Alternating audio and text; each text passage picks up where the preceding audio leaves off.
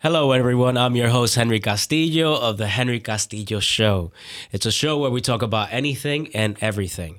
I also want to thank WMNF radio station for allowing The Henry Castillo Show in their studio. Our guest today is Carlos Garcia. We're going to be speaking on the world of mental health. But before we go a little bit further, Mr. Carlos is not just a motivational speaker, right? He's also a psychologist. Correct. Right? So you know what you're talking about. I like to think so, yeah. Absolutely. So tell us, before we dive into what you do in helping individuals with their mental health, tell us a little bit about yourself. Where did you grow up? What motivates you? Yeah, absolutely. Well, Henry, first I'd like to say thank you for having me on your show, man. I'm really excited to sit. Anytime I get an opportunity to sit and talk mental health and how to grow and how to expand, I get super excited. So thank you for having me on. So a little bit about myself. I was born in Cuba. I came to the United States when I was 2. Yeah, Cuba. And was raised in Miami with my parents. We fled Cuba to get away from, communist Castro. How old are you when you left I was Cuba? 2. I was only 2. Yeah. Do you remember those times at all? I don't remember that. I had an older brother who was 8 at the time, who does remember a little bit about our story. And, sort of the story was that communism was really starting to take a really strong foothold in Cuba. Correct. And my parents sort of, saw our situation and were like, we need to get out of here.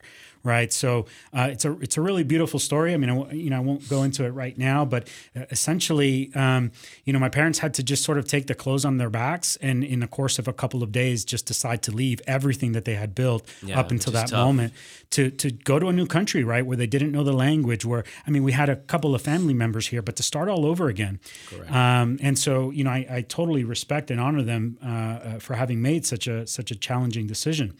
But I grew up in Miami, party town, right? So it was great growing up down there. I won't lie. I think one of the things that sort of is part of my story, and I'll get into it a little bit more down the road. But when I'm talking to people about motivation, finding inspiration, and things like that, it's about don't forget where you come from.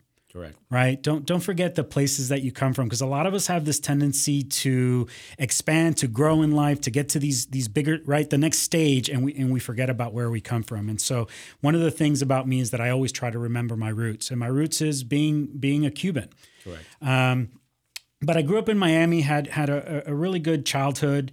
Grew up in a bit of a challenging home. There was a lot of my dad was a pretty strong disciplinarian, kind of an angry guy. He grew up, around a very angry father. So that was just kind of in the environment growing up. Really? I grew up around parents that, their marriage was a bit rocky. And so they didn't always get along. That was your whole childhood?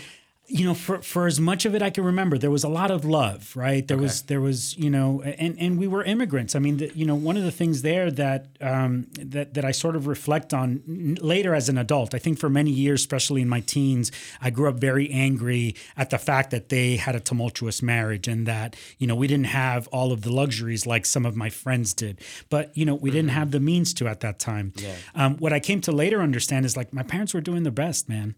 And so even, as we'll talk a little bit later about some of the causes of mental health, it's not that there's anybody to blame, right? It's the fact that most of us are trying our best at any given time, right? But yeah, it was a pretty chaotic home growing up, and that'll sort of lead, in a few minutes as I describe some of the anxiety and depression that I dealt with later on in my 20s and 30s. We'll sort of draw some parallels to how that came to be. That's what we need to hear. Yeah, absolutely. But here I am getting ready to graduate high school. Mm-hmm. And all of my friends are, they're filling out their college applications. They're thinking about, what I want to study. My best friend wanted to become an attorney, work for the FBI. And I got to be honest, in the last couple of years of high school, I started to lose my way. Like I started to lose my passion for learning. I didn't really sort of care for school. I really cared for hanging out with friends, right? The social life. This was in high school. Okay. Yeah. And believe it or not, I chose not to go to college because I didn't think I was college material. And why is that?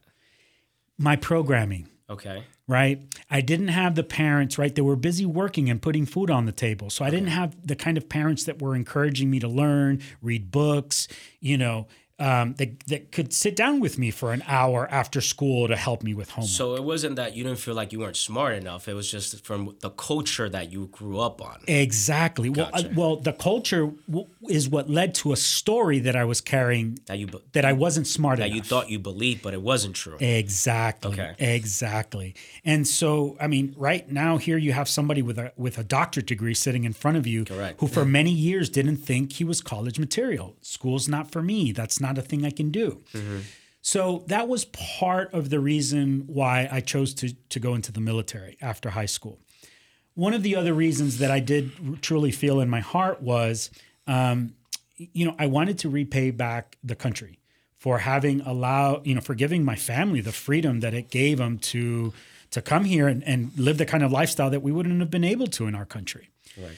And so my senior year, I came across a Marine Corps recruiter, and this guy, just like that uniform, man, it got me, right? It got super motivated by that. They pull you into the office, they show you some really cool, high speed videos about what you can do in the military. And I was stoked. And so I joined the military. I joined the Marine Corps right after high school, 2 weeks after I got out of high school. Oh, wow. Were your parents okay with that, or? My dad was, because he was in the military in Cuba. Cool. But my mom was obviously, I think as most mothers would be, was, highly concerned. What did that mean? And so, but I have to give my parents this. For as much as I've been known as the black sheep in my family, for as much as I've been known to kind of, go against the grain, do things my way, they've truly always been supportive of that. Always, always. They've given me the space to explore my life, to make mistakes, to fall on my face. And for that, I hold them dearly in my heart.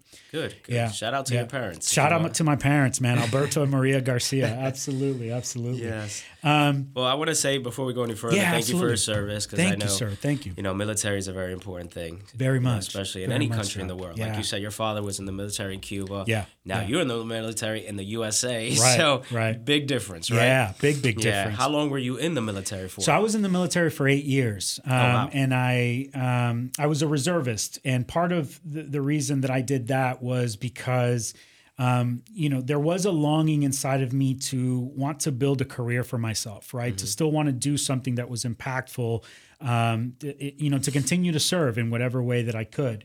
So I spent 8 years in the Marine Corps. And after I got out, here again, and I just to sort of give just to sort of step away from the story for a second. I think I was talking to you about this before, Henry. Yes. That a lot of people look at my life, right? I was in the military. I was a fireman for a while, a paramedic. Then I went off to grad school, got my doctorate degree. Then moving fast forward, I started my own business. People often look at my story and say, "Wow, man, like the goals you must have set to for yourself to get to where you are." And the truth about my story is that it's just been a lot of detours. Really? It's just been a lot of things that sort of came my way that I stumbled into. And for a lot of people, that's sort of how life evolves.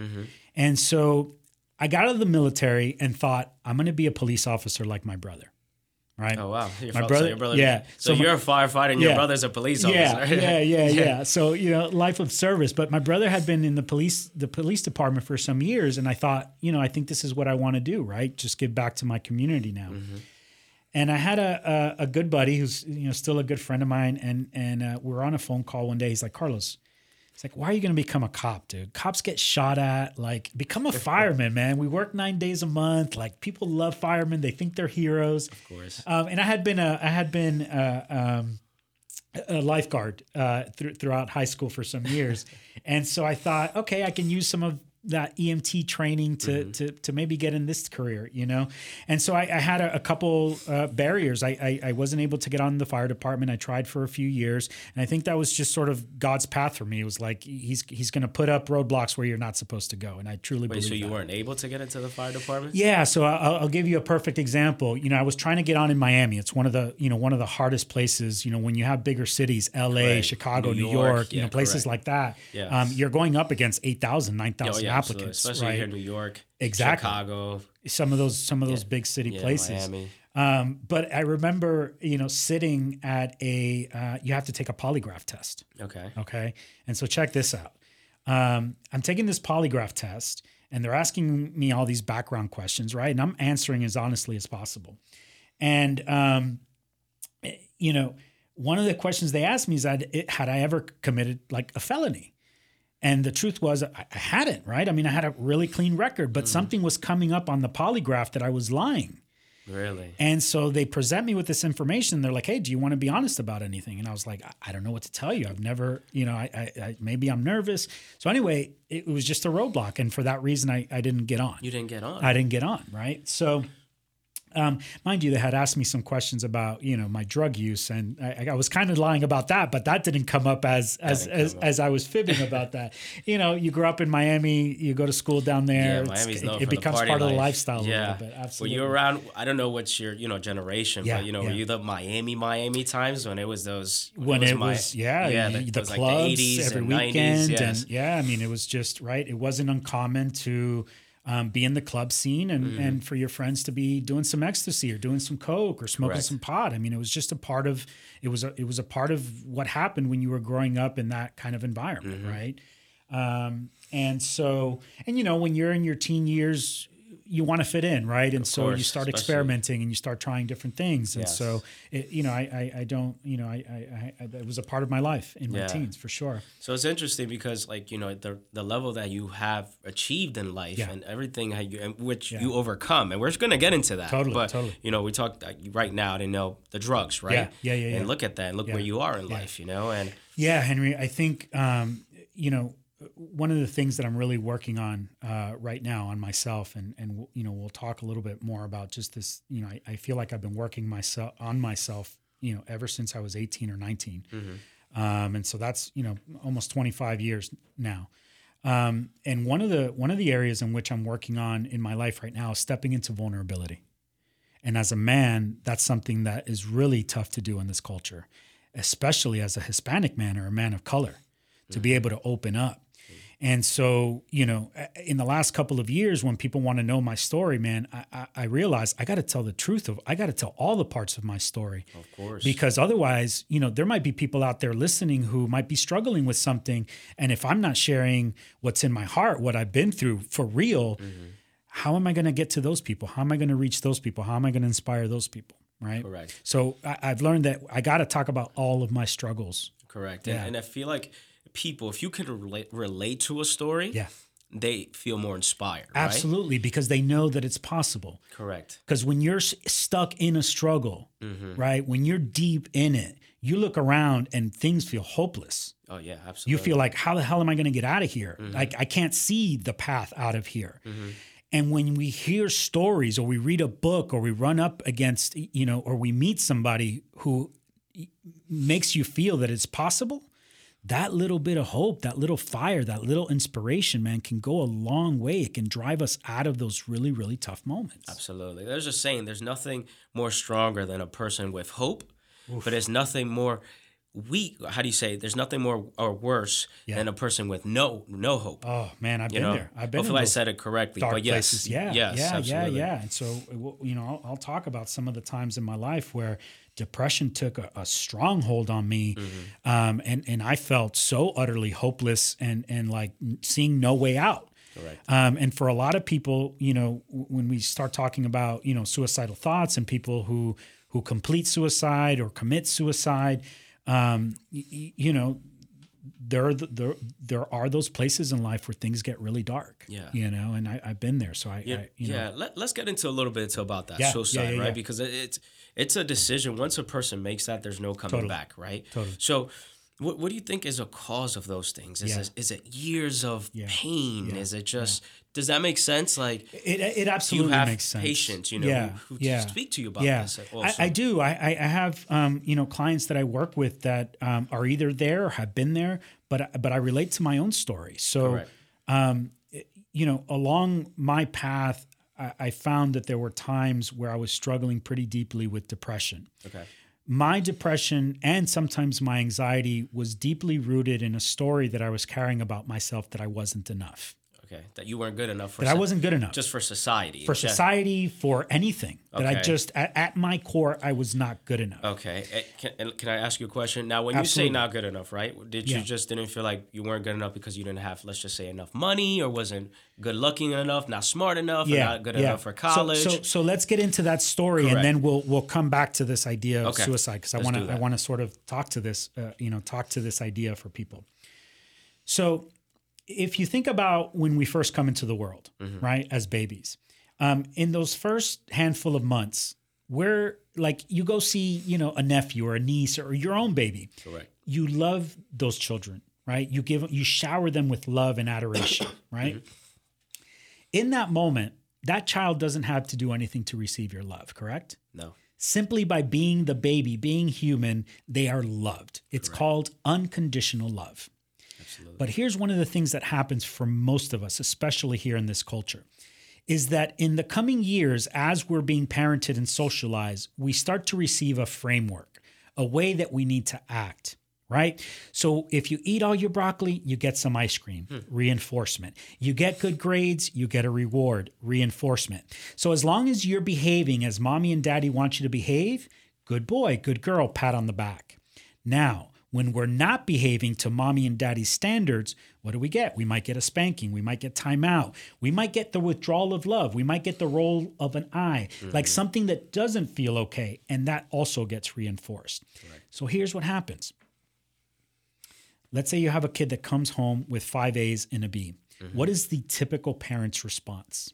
I mean, I would think most parents, I'm not a parent, but I would Yeah. feel that they would be happy for their child. Well, right? here's most parents' response. Great, 5 A's, but what's up with this B? We need to work on this. We're going to have to put some more hours into this, right? Wow. And so most of the messaging that we start to get very early on as kids is be better, do better. Now, for a lot of parents, that's just simply coming from, it's not evil parents or anything like that. It's simply coming from a place where they want to build their child up to be resilient and to be, right, to go be a go-getter, to be motivated. Correct. But what most parents don't realize is that in the enforcement of that message, we're reinforcing another. And the other message that's being unconsciously reinforced is, if you are not doing it this way, and if you're not always the best, then you're a failure. Then it's not okay. So the internal wiring, the brain of the child starts to believe, here I am doing all of this work and effort to receive the love and validation from my parents. But if every time I come to them, they're telling me, well, you can do a little bit better. Well, you can do a little bit better. What the child starts to internalize is, oh, I must not be good enough. I can see that. I must not be good enough, Yes. right? I go out and I play baseball and I get 3 hits, but I strike out and dad's on me about striking out, right? And so, like, again, in our urgency to build children up to be so motivated and so driven, we're not realizing that we're teaching them a really bad message around failing. Now, I ask you this, Henry: have you failed in your life? Of course. Have you had stumbles? Have you had obstacles? Absolutely. Now, what happens for most of us when we endure an obstacle or failure? What kind of messaging do we tell ourselves? We kind of tend to say we're failures. Yeah. We also quit, right? Right. Never get back up. Right, Never try it again. right, So- right. And we feel a sense of shame and guilt and who knows what else. Correct. So this is where my message comes from as a psychologist, that a lot of our stuff is rooted in those early developmental years, especially the environments they grew up in. You know, if we grew up around kind of harsh, critical parents, we're going to have that internal dialogue. If we grew up around highly motivated and successful parents, we might have that internal dialogue because it's just driving that success. Right. Now, if you think about it, our culture here in the United States is one that places such heavy emphasis on achievement and a lot of value on being the best. Correct. And so we start to feel, if I'm not the best, then why am I wasting my time? So this is the story I was carrying, Henry. I was carrying this ingrained, not by anybody's fault, but just as a matter of the programming that was in my environment growing up. I thought that I wasn't good enough. That's why I didn't go off to college. That's why even after becoming a Marine, even after becoming a fireman years later, there was still parts of me that were feeling like it's not enough. And, you know, it's one thing to be driven and to continue to look towards success in your life. But when you're doing it as a way to feed this like internal, just like hole in your being that doesn't feel like it's being fulfilled, that you don't feel like no matter what you do, it doesn't feel like enough, right? Keeping up with the Joneses, right? So many people in this country, like they get that mansion, right? They're driving that Mercedes. They finally get that raise. And a couple months later, they're feeling unfulfilled again. Feeling unfulfilled. Right? Yes. So that's where my particular story with feeling not good enough was coming from. It was just a matter of the environment that I was around. Yeah. Right. That's interesting. Yeah. Do you consider yourself fulfilled now? I do. And so, there's multiple reasons for that. Yeah. One was sort of identifying that part of that feeling that I was experiencing was just a feeling tied to a story. Okay. And when I started to break away from my story, from my old narratives, from all of these old things that had been wired into me unconsciously, I realized that like I don't need to go out into the world and seek external validation anymore. Yes. I can live from a place of knowing that I'm a good human being. Correct. I'm a loving human being. Everything that I do every day is driven from a place of wanting to serve others. And whether I fall on my friggin' face or I don't, I know that I'm going to keep getting back up because my focus is no longer on me, on what kind of life I can live for myself, but one of what can I do for other people? What can I do for the world? How can I inspire? And when you're living from that place, it's so much easier to start living a life where you feel more gratitude, where you feel more passion, not being driven from external means, but from internal heart and passion. Correct. It's like to say, we need to learn to appreciate the little things in life. Oh, absolutely. And that saying, I think, it should be one of the most powerful sayings out there. Yeah. But it's not, because we don't appreciate We the don't. little. We don't. I think because, right, coming back to this thing, we're so focused on what's the next thing. Correct. What's the next thing I need to achieve? What's the next thing? And what I found in my life, Henry, was at one point after achieving all of these things and still feeling like crap on the inside was, whoa, something's here. Something is off with this pattern. Something is broken here. I need to figure out what this is. For me, what that was realizing that story had taken such a strong foothold that I was living an illusion. Okay. Because there was not going to be anything that I can accomplish or attain externally that was going to make me feel good on the inside. Yes. And I feel like that's where it becomes dangerous when we start living an illusion. Yes. Because we don't know what's real or not. Absolutely. So I want to come back to this thing we were talking about suicide. Here I was in my story about how broken I was and how I wasn't good enough for the world, for my friends, for my partner, for anyone. And when you're in that space, things start to feel rough and you start to question everything about yourself. And if, you're out in the world and you're living this illusion, what started happening for me was I started to look for ways that I can feel better about myself. One of the ways that happened for me early on was I started going to the gym and I started putting on some weight. I was a skinny guy. For the mind, right? Right. But this wasn't rooted in health for me. This was rooted in ego. So because I had always been kind of a smaller guy, the way that my ego could feel better was being a bigger guy. Gotcha. So I stumbled across steroids. Oh, wow. And I started doing steroids. Really? Because that was going to make me look jacked.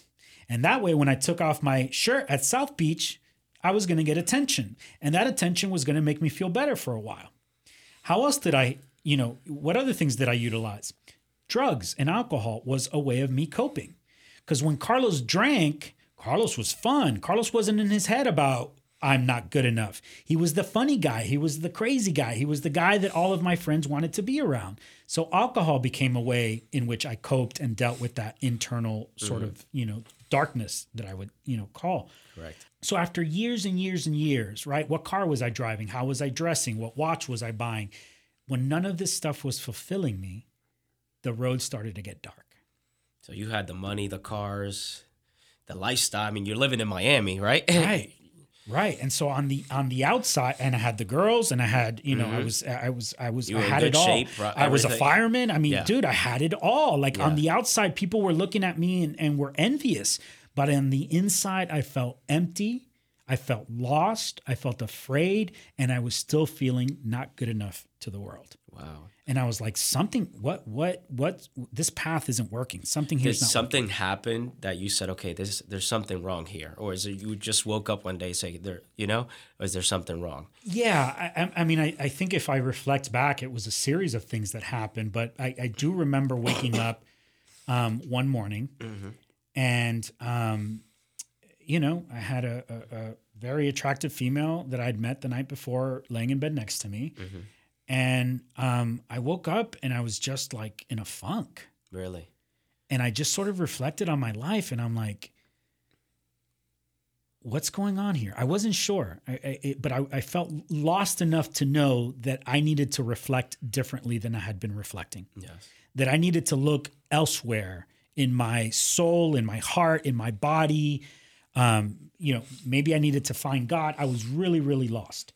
But I knew that what I was doing was no longer good for me. Yes. So I didn't know where I was going or what I needed to look to. I just knew that where I was no longer working. And that's the important part. You knew it wasn't working. Yeah. That's the very important part. Well, and at that time was probably one of the times in my life where I've experienced I've experienced depression multiple times throughout my life for various reasons. But during that time I was feeling depressed. And because I was also feeling so hopeless, and that's where suicide really starts to seem like an appeasing and possible thing. So you actually had thoughts of suicide? I had thoughts of suicide multiple times, especially when I drank, because, that's when things would get really dark. But one of the ways that I sort of describe what that feels like for anyone out there who's never thought about suicide or has ever or ever known anybody. No, it's totally okay. All right, better, Carlos. But yeah, let's get back to what we were speaking on. Yeah, definitely. That's funny, man. I love things like that. Those little interruptions, those little things in life that get thrown your way. And you gotta learn how to navigate around them. Henry. So right, talking about suicide and those places sometimes in my life where I would have thoughts, and sort of the way I describe it to people is, think about a time in your life where things have felt really, really hard, where you have felt like so deeply like in distress. And now multiply that by like 1 million. And then think about what it would feel like for you if no matter how you try to get yourself out of that problem, it feels like you can't get out of it. And you felt so hopeless, so absolutely hopeless, that the only other option that you think is on the table is to not exist anymore. That's a horrible feeling. Yeah. That's a horrible feeling. Yeah, to not be able to even see a glimmer of light, to be so deep in that pit of darkness, to be in that rock bottom that you can't see a way out. That's what suicide is. It's a horrible feeling. Yeah. I think everyone in this world has experienced that feeling once at least. Yeah. And so, I think that, part of our discussion today is on mental health and the stigma around it. And we still carry a big stigma. I hear people say, someone that completed suicide, which means they died by suicide, and how selfish and how this and how that, and making these judgment calls, but you've never been there. And one of the things I tell people is until you've been in a place, until you've been in a situation, you can't speak to it. You can speak to it, from your mind, from an idea of you thinking about being in that situation, but you can't really speak to that situation. And so I understand how life gets so hard and complex for people that's a decision that they make. And I don't judge them for it. Yes. I feel like we still haven't gotten into the importance of, not in this conversation, just in general, how the importance of mental health, Totally. Because I feel like, people can speak today, right? And say they're depressed, they're down. Yeah.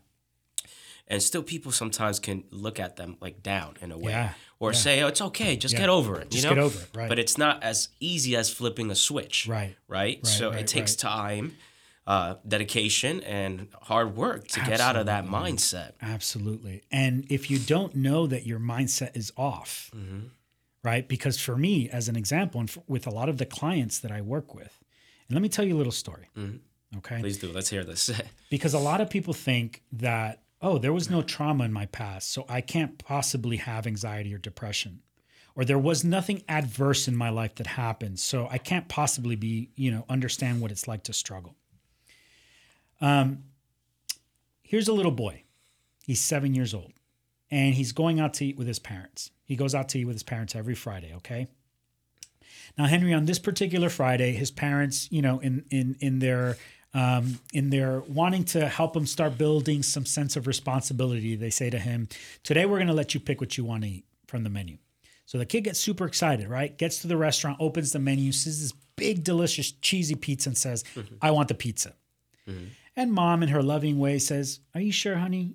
Why don't you get the burger? That's what you always get. So the kid stops, thinks about it for a second, sticks to his guns. No, the pizza. And then mom, in her ever-loving way, says, what if you don't like the pizza? Get the burger. It's the safe bet. Correct. So the kid stops. He thinks about it one more time. But he sticks to his guns. He's like, no, the pizza. And then the other parent chimes in. And he's like, we're not getting the pizza. It's too expensive. You're not going to eat it all. It's going to be a waste of money. And so the kid's like, all right, I'll get the burger. Now, in the grand scheme of things, nothing traumatic has just transpired. Probably most people could relate to some version of this, some interaction like this with their parents. I've related to right? that. Yes. Okay. So, not a big deal. But my question to you and to all of your listeners is, in that moment, what do you think that little boy believes about his ability to make decisions? He can't. That he can't. Or maybe my decisions are not good enough. Correct. Or maybe maybe I need to check with other people before I make decisions. Now, a 7-year-old probably didn't have that adult rational thought, but he felt it. What we also know is that probably wasn't an isolated incident. He probably heard similar messages around school, maybe sports, whatever other activities he might have been engaged in as a child. Mm-hmm. Now, chances are, parents are usually pretty consistent in the way that they parent. So this little boy's probably been hearing some version of this message between the age of 2, maybe 3, and let's say he leaves home at 18. Let's say 15 years of this, unconsciously. Mm-hmm. Do you think that over time, as this kid's getting older, he starts to have a little bit of a hard time making decisions? Of course. Do you think maybe he starts to lose a little bit of trust in his ability to make decisions? Absolutely. Has no confidence in himself. Totally, right? So now this is impacting his self-esteem, his confidence. Do you think that it's possible that over time, as this kid's turning into 17, 18, 19, that maybe a little bit of anxiety starts to come up around making big life decisions, who to date, where to go to college, what kind of job to have? Yeah, because if he feels like he made the wrong one, like any of those choices, college, restaurants, jobs, even a partner too. And he probably overthinks every single one of these decisions. Correct. Again, not because it was a traumatic childhood or evil parents. It's just that was the programming and the wiring. So with a lot of my clients, what I help them do is to understand their story, understand their narrative. What were the things that you heard from your parents that might have impacted, right? And I grew up with a very disciplinary father. Like, you needed to be on his regiment, right? His rules. And if you weren't, it upset him and he got frustrated and he got angry and you got a spanking. So, in my house, if you spilled a little bit of water at the dinner table, you heard about it, yes. Right? And so, again, I grew up in my teens as a perfectionist. I thought that the only way I can feel okay about myself was if I was doing everything perfect. And that's what entailed you didn't feel good enough for college. That's why I didn't feel good enough. That's why I carried that story of I'm not good enough for so many years. And that's why I was looking to external things to fulfill me. And when those external things weren't fulfilling me, I became depressed and anxious. And when I got so depressed and anxious, I started to feel suicidal. Wow. Now, I know you say you have a brother, right? Yes. Did he also feel this way as you guys grew up in the same home? Or No. And, here's one of the reasons why. Because we were 8 years apart, and this happens in a lot of families where people have siblings, but not everyone necessarily has the same experience. Mm-hmm. So, one of the conversations I had with my brother, kind of recently, some months back, when he was growing up for those first 8 years, we were in Cuba. Gotcha. We were doing really well. Mm-hmm. We had a nice home. We were surrounded by family. I asked him what his childhood was like. He's like, man, Dad would take me fishing. There wasn't stress. There wasn't the the right, where in those early years from 2 to 7 or 8, my parents are now facing what? They don't know how to speak the language. They're in a new country. They took whatever jobs they could just to, get paid whatever they could to help us survive. So whatever marital conflict was there took on a deeper, because there was more stress in the relationship. Yes. So there wasn't as much sort of availability of emotions, space, and patience for me when I was growing up. Yes. I have a sister who's 10 years younger. Oh, wow. Now, she comes along at a very different place in my parents' marriage and in the relationship. So her experience of my parents is going to be really very different as well. Okay. Right? So that happens sometimes with siblings. Yeah, you know, it's interesting you say your father, right? That your brother, right? When he was in Cuba, he's 8 years older than you. Yeah. That it was different. Maybe your father, he was in the military. Probably he was probably doing better for himself financially, or probably had a job or a career that he enjoyed. Yeah, so, he did. Which is probably why that he was, to be honest, he was probably happier. Exactly. Exactly. So, and now he comes here. He's not the man who he is. He's a father. He has 2 kids, 2 boys. Yeah. And he doesn't feel, because as a man, as a father, I'm not a father, but I believe that a father always wants to show his kids that he can take care of business, basically, right? Man. Whether it's in in his job, at home, anywhere, right? Yes, sir. And he probably felt not as much as a man in the U.S. compared to when he was in Cuba. Yeah. Am I right? I don't know. Please let me know. On point. Yes. And I have a 5-month-old, right? And let me tell you, so much is starting to change for me and my understanding of my father now. And I get really sort of emotional when I talk about this, because. And it's okay. Get emotional. Yeah. I'm really starting to understand my father in a very different way. Mm-hmm. And I'm starting to reevaluate the anger that I had towards him for a lot of years. Really? And, my son's only 5, but, if something happened a year from now where, my fiance and I had to uproot our lives and move to, I don't know, China, because we had to escape this country and start all over, I can't imagine how I would navigate that kind of distress and turmoil and stress in my life. And so I have as I sort of better understood my story and my parents' story, that's one of the things that started to bring me out of my wiring and my story, was understanding my parents' story. Mm-hmm. My dad, for example, grew up with a very strong father. So different generations. Different generation, right? My father had a twin brother. Okay. And they were like this. They were buddies. They were best friends. He was his person. And my dad's twin brother shot himself. Oh man. And we still in the family don't really know what happened. Some of the story was, they were around some friends playing Russian roulette, or maybe maybe he was going through some stuff. What I do know is that my grandfather went to the next town to find out what happened, came home, sat at the dinner table and said, "We're never talking about this again. I don't want to hear a peep about this." So I think about, man, let's say you lose your brother and best friend, and then you're never allowed to mention it ever again. Yeah, that's tough. My mom, who was really, really close to her father leaves when she's 8 years old, leaving her with my grandmother, who my grandmother was a bit challenging of a person to sort of deal with. Really? And so my mom always blamed her for her dad having left. So when I started to find out the stories, right, when I start going back some generations, I realized how my story came to be. And it moved me from looking at my parents as, pointing the finger and blaming them for all of my woes and sorrows, to being like, holy shit, man, they were just doing their best with what was given to them. I agree. Mm-hmm. And so from that place, I really started to understand my story a lot differently. Yeah.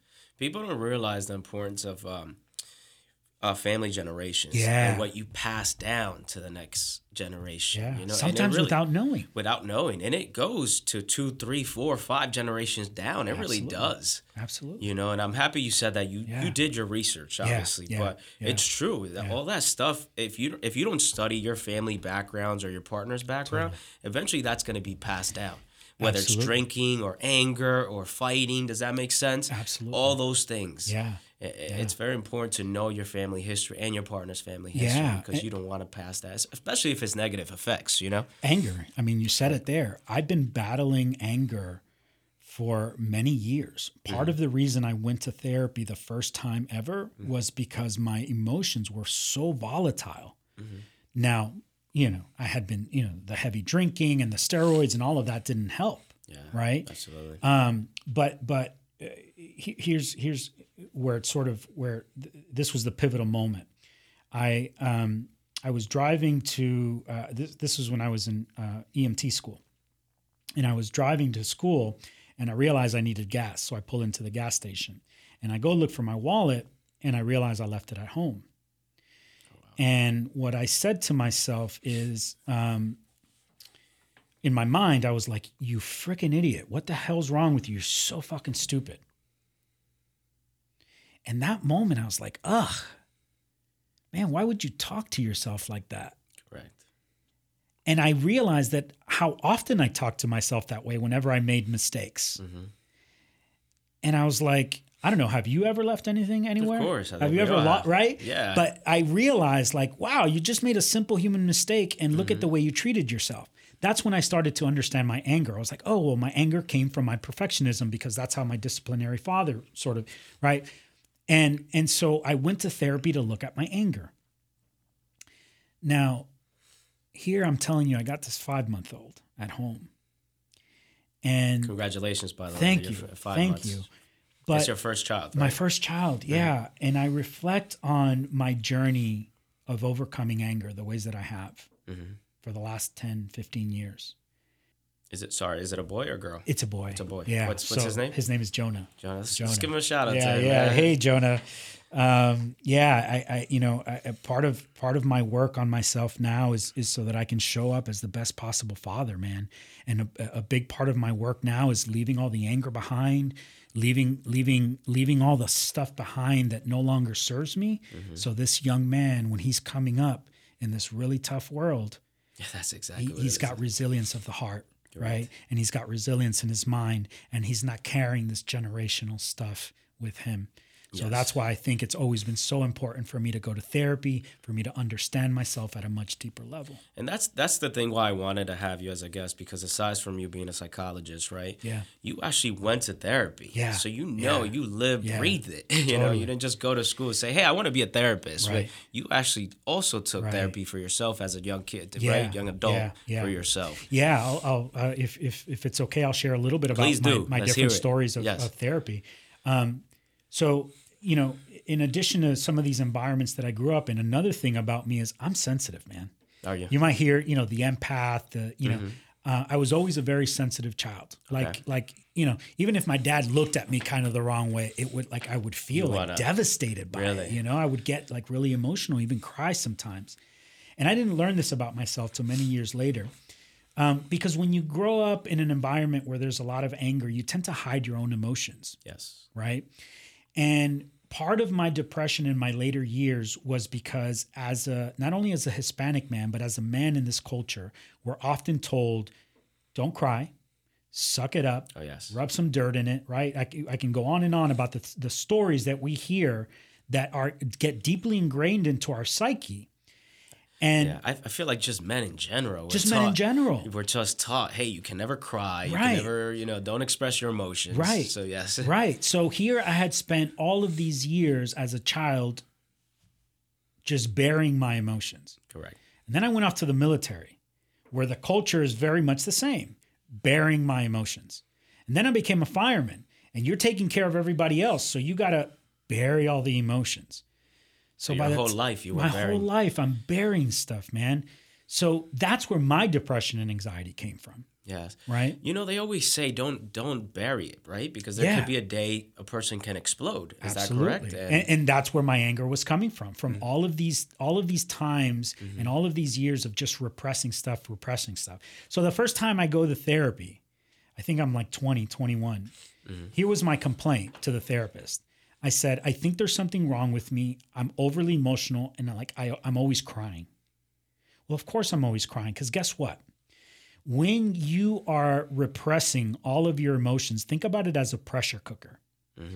And then we have a failure in life, or a stumble, or someone breaks up with you, or you lose a job, and then you're bearing all of that too. And you just keep bearing stuff. And that pressure cooker just continues to grow and grow and grow. And there's no outlet. And I had no healthy outlets. Wow. And so, I come and I tell this therapist, I'm like, I'm crying all the time. It's like, yeah, because eventually your emotions got to come out somewhere. So anyway, I did therapy for a little bit there. A handful of years later down the road, my anger is really a problem. I remember it's still a problem after. Oh yeah. After all this therapy. Yeah. It was still, because this was, I had learned living in the house that I grew up in, that it wasn't okay to express emotions. So I had a lot of emotions pent up. I mean, it's decades. It sounds decades, yes. Right? And so one day I was out with my girlfriend. We went out to dinner. We got into a spat about I don't know what. And we come back and, I'll talk in a little bit about some of the unhealthy relationships that I had, growing up in my 20s. But, we got in a spat and we had gone to this restaurant, and the leftovers that were in this sort of container, she throws them at me. Oh, wow. And I just felt this like rage come up. That's when it's dangerous. And I just blacked out. Yes. Right. And I think people talk about like blacking out and your emotions take over. Right. And as a psychologist, I can tell you that emotions can hijack logic and reason any moment. Isn't that called mind hijack? Something like that, Totally. Right? Yes. Totally. So the emotion took over, and I punched the back window of her 4Runner and shattered it. Wow. And in that moment, I looked at my arm, and it's bleeding. I can imagine. I looked at my anger, and I fell to the floor and started crying. Because it doesn't sound like it was from the pain, right? It wasn't from the pain. It was from, what is this thing that has such a control over my life that I'm at a loss. I'm not in control. And look what it's caused me to do. Look at the harm that it's causing in my life, to me, to other people. That was when I knew this anger is a problem and it needs to be fixed. I went and I got a book the next day at Barnes & Noble on men and anger, and it started talking about mental health. That's how I started learning about depression, anxiety, and all of these other things. That's when I went back to therapy the second time to work on my anger. Was it the same therapist? Different therapist. This had been a couple years down the line. Okay. And so that's when I really started to understand my story, where my anger comes from, and some strategies and tools on how to navigate that, in a healthier way. Yeah. Then, a handful of years, I was just talking about some unhealthy relationships, right? When you grow up in a house and mom and dad don't have the greatest relationship, that's what's modeled for you. So you end up not probably having the healthiest relationships later on as an adult. Correct. So for an example, arguing and things like that were common in my relationships early on. And then after a series of a couple of really bad breakups, I realized, like, man, part of me is like, Carlos, I remember saying to myself, you keep attracting like the craziest women. Okay. And the thought right after. I want to hear this. Yeah. The thought right after was like, nobody. You're the common denominator here. If you're attracting these kind of women, there's something within you that's attracting them. And I went back to therapy again at that point to really understand my relationships and why I was getting in unhealthy relationships, and understanding, my relationship with my mother and my father, and just, all of these other things. So therapy has been, for me, as a matter of fact, I just went back to therapy on Monday. Good for you. Because you being a psychologist. Yeah, me being a psychologist, because again, here I have a son, I'm a father now. I think about my story with my own father, and it's bringing up a lot of stuff that I really want to understand, right? So therapy has been a staple for me in my life, and one of the ways in which I have really gotten out of my own way and honored that there are sometimes things that I don't know about myself that are roadblocks to me being more successful or more, right, to moving into that next stage of my life. So, yeah, I appreciate you expressing that, Carlos. In Yeah, regards to that. yeah. Now, I do want to go back into the attracting the crazy, particular partners. Totally. So you said, right, once you changed that, right, you went back to therapy. Do you feel like you attracted the right person into your life? Absolutely. Okay. Yeah. So would you say that it was the actual people you were attracting were not mentally strong, or was it you? Well, here's because again, it goes back to. I'll paint a picture for you to sort of draw all of this together. Okay. Because my parents were in constant conflict, one of the roles that I found myself gravitating to as a young boy was being the caretaker of my mother. Because when my parents would fight, my mom would be in distress. She would cry. She would be feeling, in pain. So I wanted to be the good son. Of course. So I became the sort of emotional caretaker to my mother. So part of what that led to is, as an adult, I became a rescuer. Some people call it the white knight. Some people call it the fixer. What happened was that because I had learned that my value as a child was in being there for others, especially my mother, I was trying to rescue women in my 20s and 30s. So the more problematic their life was, the more trauma they had, the more struggles they were dealing with, the better I felt that I can be in that relationship. And I wanted to come in and rescue people. Oh, wow. I can see now why that connection can happen. Because unconsciously, I was still trying to rescue my mother. Yeah. And the reason I wanted to bring that up, because I feel like I hear that all the time, even from both parties, Totally. males and females. Absolutely. You guys say, hey, all I attract always the crazy females. Yeah. Girls say, hey, all I attract is the crazy males. Yeah. And I'm like, what is the backstory behind that? And I think that is the greatest, perfect example that you just provided. Yeah. And look, my example is just one example, but I encourage and invite anyone out there who's got a story who says that to just reflect back. What was your parents' relationship like, and how might that have impacted you? Here's another common one that I hear is people that tell me, "Oh, I always get into a relationship with people that are emotionally distant or unavailable." Okay, I've heard that too. Yes. Here's the thing, because that's what you need.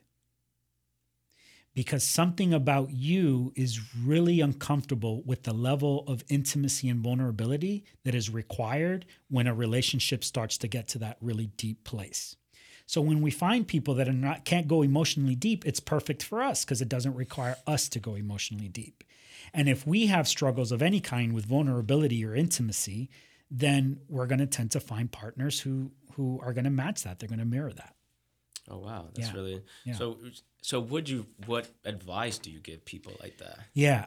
Well, I think the advice in general that I give to anyone, right? And, now not only do I work with clients who may be struggling with anxiety or depression or PTSD or all these things, but as a speaker and as someone who's out there just trying to motivate and inspire, my message to everyone, because I've worked with CEOs, I do coaching as well. And so all across the span of people, know your story. Where do your narratives come from? Explore your past. Did your father leave? Was there a divorce? Was there a loss of some kind? Did you grow up in an environment that felt chaotic or hard to grow up in? All of those things impact who we become later on in life. And again, it's not about blaming, and it's not about sitting and feeling pity for yourself or any of that. But what I say to people is, as we sit here right now, you and I, Henry, correct, right?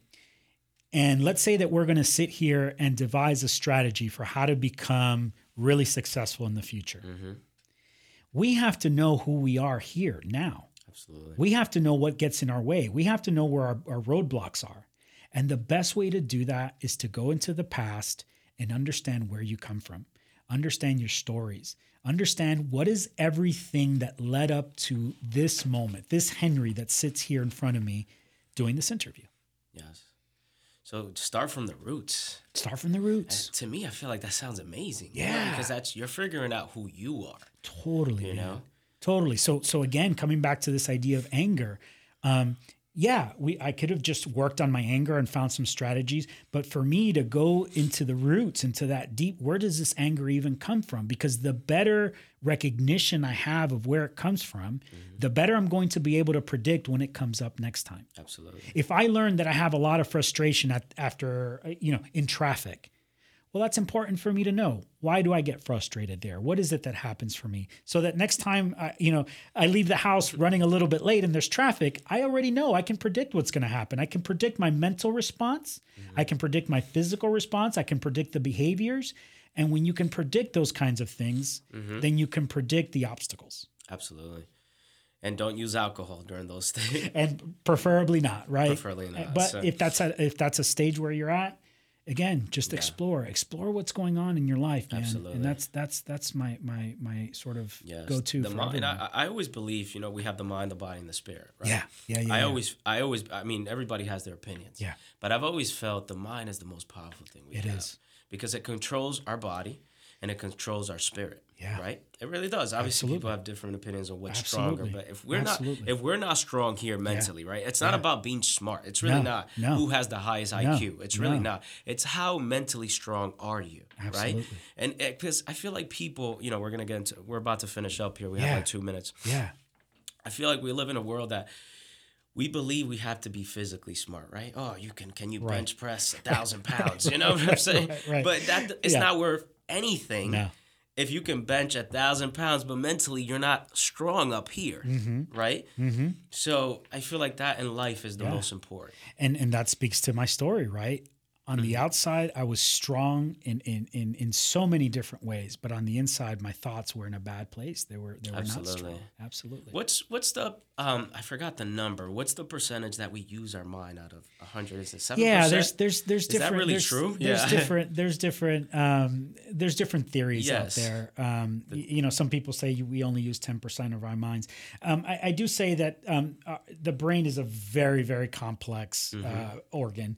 And we're almost every 5 years are learning more and more about how we use our brains and what part of our brains we use for certain things. So I don't want to get quoted on sort of a percentage, but I do believe that's another, I do believe, topic. Henry, that we all have a much greater capacity of ability in our minds and in our hearts and in our spirit.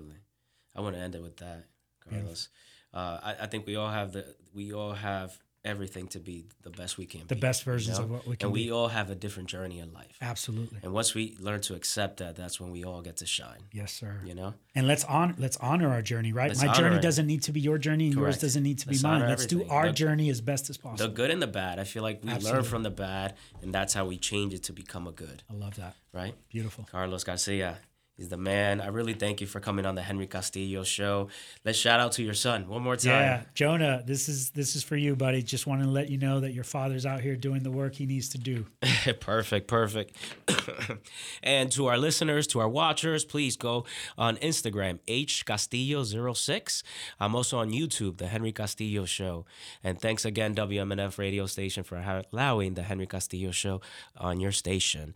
And remember, everyone, that if you don't believe in yourself, no one else will. Let's live your life.